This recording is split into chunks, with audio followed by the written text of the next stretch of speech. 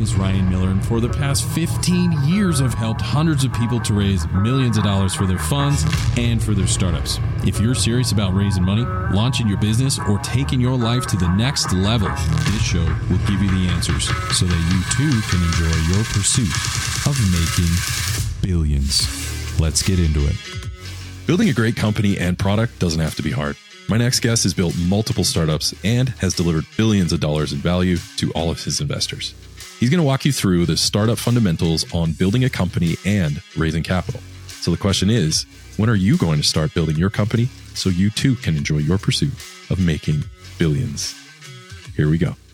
Hey, welcome to another episode of Making Billions. I'm your host, Ryan Miller, and today I have my dear friend, Tim Huang. Tim is a legend in the fintech and healthcare industry. His track record in building successful companies and delivering value for his shareholders is unmatched. His companies have generated billions of dollars in value, and he has completed dozens of acquisitions worldwide. He has secured over $230 million in funding from some of the industry's biggest investors. So what this means is that Tim understands how to launch, fund, and exit billion-dollar unicorns, and he's here to teach you all about it so you too can enjoy your pursuit of making billions. So Tim, welcome to the show, man. Yeah, well, thanks for having me on, Ryan. Big fan of the show, and obviously a lot of great lessons along the way. So looking forward to the conversation. Awesome. Thank you. You're very kind, and we've done very well all because of great guests like you. So it's truly an honor to have you here. Really quick, let's address the beginners. Let's hit them right between the eyes. For people starting out in your industry, what have you found if you had to coach yourself in the early days when you were starting out again?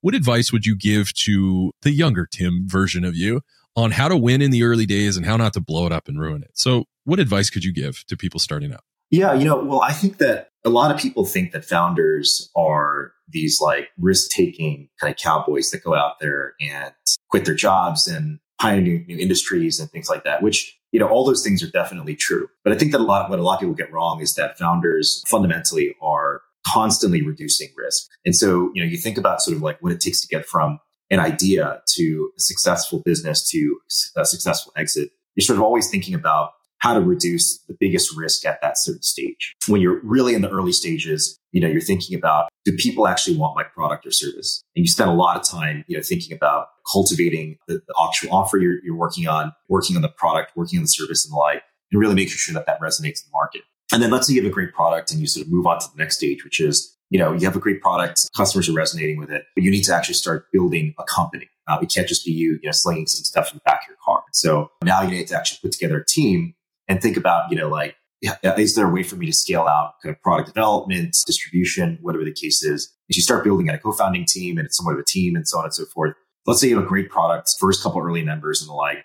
Then you say, okay, well, how do I really scale this up? And you think about capital, right? So you think about sort of how do I reduce my risk by partnering with the right people, creating a financing strategy to kind of, start scaling the business, whatever the case is. And then from there on, let's say you have a great product, you have a great team, you've got some great capital. And then now you've got to scale up this business. And so you spend a lot of time recruiting, building up your company structure, your organization, your culture and the like. All those things are incredibly important at the end of the day, because what you're trying to do is reduce the biggest risk that's in front of you at any given time. And so I guess the biggest thing that I would say is, it's really just putting some level of focus and attention on the things that matter. And, I'm sure we'll get into this in a little bit, but oftentimes when you start a company and you're kind of running around doing a bunch of stuff and your calendar's filled with stuff and, it seems really busy, it's very easy to get to feel like you're extremely busy, but actually have accomplished nothing for the day or for the week. And so really focusing in on those risk areas and then kind of laser focus your time and resource and attention on those things, I think is really the most important thing overall. Brilliant. And, building a product that nobody wants is one of the biggest risks of all, that's for sure. So yeah, that product market fit, this is brilliantly said. And for the beginners, what are some ways to not lose? How do you avoid getting wiped out in the early days? What have you found to be some helpful advice for beginners in that area? I would say that a lot of it comes down to sort of, old fashioned talking to customers. As crazy as it sounds, I think, customers tend to actually have almost all of the answers, especially in the early days. With my first company, I literally remember, my co-founders and I made a Google spreadsheet and we literally just copied and pasted prospects. And then we went over to 7-Eleven and we bought those prepaid burner phones and just sat down cold calling customers, trying to get their feedback on whether they would buy this product and how much they would pay for it. And we just did that literally hundreds, if not thousands of times over and over and over and over and over again, just to get that customer feedback. And so I think that I have this sort of saying that I tell my product managers in any company that I work with, which is that people try and make business really complicated. They put like a lot of really complicated terms with like, accounting and finance, corporate strategy and stuff. And I think business is really simple. Ultimately, I think it's basically a business exists to solve a problem for customers and to do it over and over. I don't care if you're selling electric vehicles or enterprise software or furniture or whatnot. Ultimately, you build a great product and you get it over the counter to customers. And you do that over and over and over and over again. And that's your successful business. Really focusing on that value transfer between the customer and what you're offering. That's really how you win at the end of the day. Brilliant. Awesome. Let's shift a little bit into the market, right? So your market, I'm curious of what are you seeing out there where it's at? And then maybe you could take us on a ride on where you see things going. One of the things I think a lot about is the kind of future direction of enterprise software. And generally speaking, I would say there's a couple of things that have been happening overall. I would say two major trends in enterprise software over the last couple of years. So trend one is all the component parts around fintech. We call them the five major pillars of fintech. So credit cards, loans, accounts, payments, and then to a certain extent, insurance and the like, / investing. Those sort of five pillars of investing have become atomized over the last several years. There's several dozen companies that essentially enable you to be able to very rapidly build a credit card or rapidly build an accounts business or rapidly build a payments business or whatever the case may be. The cost of building a fintech company has come down quite a bit. All you need to do is sort of sling together some APIs, wrap together an application, and then you're ready to go and have built a credit card company. That's sort of trend one. Now that's like a trend in and of itself, but I think for the purpose of our conversation, we can sort of talk about the bigger trend in trend two, which is around what I call the verticalization of software. Over the last 10 years or so, maybe 20 years, you've actually seen software winners shift from horizontal plays into verticalized plays. And so what that means is that, maybe in the 90s and the early 2000s, the biggest software companies that were growing the quickest, were these like vertical or horizontalized CRM companies or marketing automation companies or HR tech companies or accounting software companies. And then now what we're seeing actually is that the biggest software companies or the fast growing software companies are the ones that essentially are growing in a specific vertical and then building as many services as they can for a very targeted customer base. You look at companies like Toast in the restaurant space or ServiceTitan in the electrician HVAC space or Viva in the pharmaceutical space. These companies essentially have this laser focus on a particular type of customer. And then they offer them things like a CRM dedicated for their particular industry or a payments product that's fully integrated with certain marketplaces, or they offer their own marketplace with lending products that are tied specifically to credit underwriting in that particular sector. And so combine these two things. And what you've got essentially is this explosion of opportunity where, you can pick an industry, agriculture, aerospace, healthcare, manufacturing, whatever the case is. And you can combine it essentially with some atomized fintech product. And then you could go to market very quickly, in that particular space. So imagine payments for farmers or payroll processing for nurses or CRMs for food wholesalers. These are very specific products that, are targeting very specific customers. And you're essentially getting to a point where, there's a wide explosion of economic value happening simply through the combination of these two things. Brilliant. As we round third base, this has been phenomenal. We're talking about the software industry and where things are going to the verticalization. Now,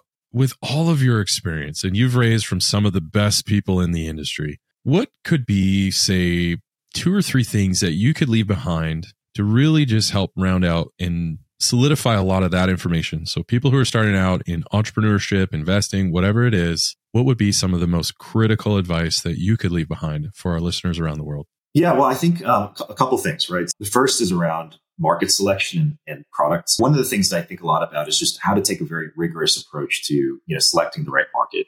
You can imagine, for instance, like this gigantic, like mental or virtual spreadsheet that you can sort of create. On the x-axis, you have industries. On the y-axis, you have software categories. So like CRM, HRIS, accounting, whatever, marketing. And then, and then you essentially have like aerospace, healthcare, whatever. And so you can actually look at each opportunity independently. You can say, what does the market opportunity look like for, HR and talent management for, the seasonal agriculture space or something? Or what does the accounting software market look like for manufacturers? And then you can sort of identify market growth rates, total addressable market, sort of all these things, and sort of do the actual rigorous research, and then actually end up with a series of business ideas that you can sort of go after. So if you're ever really stuck on what to build. I think that really trying to have a very data-driven and rigorous approach, to methodically essentially identify where those opportunities are is really important. I think that the second thing is just in terms of capital raising. I guess the number one question I get from people, just, like whenever I talk to folks, is just, advice about fundraising. The one thing that I would say is that not all VCs are born the same. I think that ultimately when you're doing a deal, people are doing deals with other people. Like founders, VCs come in very different shapes and sizes. As an example, you've got like fintech founders, you've got crypto founders, you've got consumer founders, you've got enterprise software founders, whatever the case is. In a very similar fashion, the VCs sort of operate in a similar way. And you've got sort of on one side of the bucket, kind of generalists. And then the other side, you've got fintech VCs and consumer VCs and marketplace VCs and beauty VCs, whatever the case is. If you're pitching investors, you have to identify the exact type of investor you want to go after categorically by industry and then categorically by size. So there's some investors that invest really early, some investors that only do pre-IPO. And so the way that you waste a ton of time is if you just talk to everyone all the time, instead of being very targeted about people that are very interested and specialize in your space. And then the last thing I would say is, and this is like more wishy-washy, I would say, but it's really about building a culture and a team that really resonates with your values. It's not just like, the things that you sort of drape on the walls that say like teamwork and collaboration, excellence, but like really thinking about what is the type of business that you want to run? And if you were an employee, right, at this company, what are the values that you would want the management team to have? And in many cases, those things are very personal. There might be things like having a sense of responsibility, focusing on professional development, whatever the case is. And so you've got to really think about that, and almost parallel to your business plan, you've really got to be very explicit about what your values are, and then be able to implement those in your hiring, your recruiting, your promotions, whatever the case is. And that's how you build a very strong culture for a business, for a decade plus in the future. Brilliant. As we wrap things up, this has been good, man. This has been jam-packed with value. I am truly honored that I know you're a busy guy and you've taken a ton of time to spend with me. And we're going to get you back on there, raising hundreds of millions of dollars and just dominating the fintech space. So really appreciate you coming on, Tim, and sharing that with our fans around the world. Just to summarize, folks, do your market research. Make sure you understand what's going on in your market, making sure that you are building something that customers want. Second thing that Tim mentioned is, hey, when you're raising capital, your hit rate's going to go up when you actually approach VCs that are looking for stuff in your sector. Not all VCs, take it from me, folks, I get hit up all the time. Not all VCs just invest in startups. They invest in startups in particular sectors. So make sure that you understand the sector of the VC. Just do a little bit of homework and you'll find out. If you're a clean energy guy, don't start approaching a software VC, right? Like there's a big difference. And then finally, build a winning team. All starts with understanding your values. So don't rely too heavy on the resume. Yes, it matters, but it's not the one thing that rules it all. It's also values and their integrity, their attitude. There's a lot of those soft skills that really go the distance. You do these things and you too will be well on your way in your pursuit of making billions.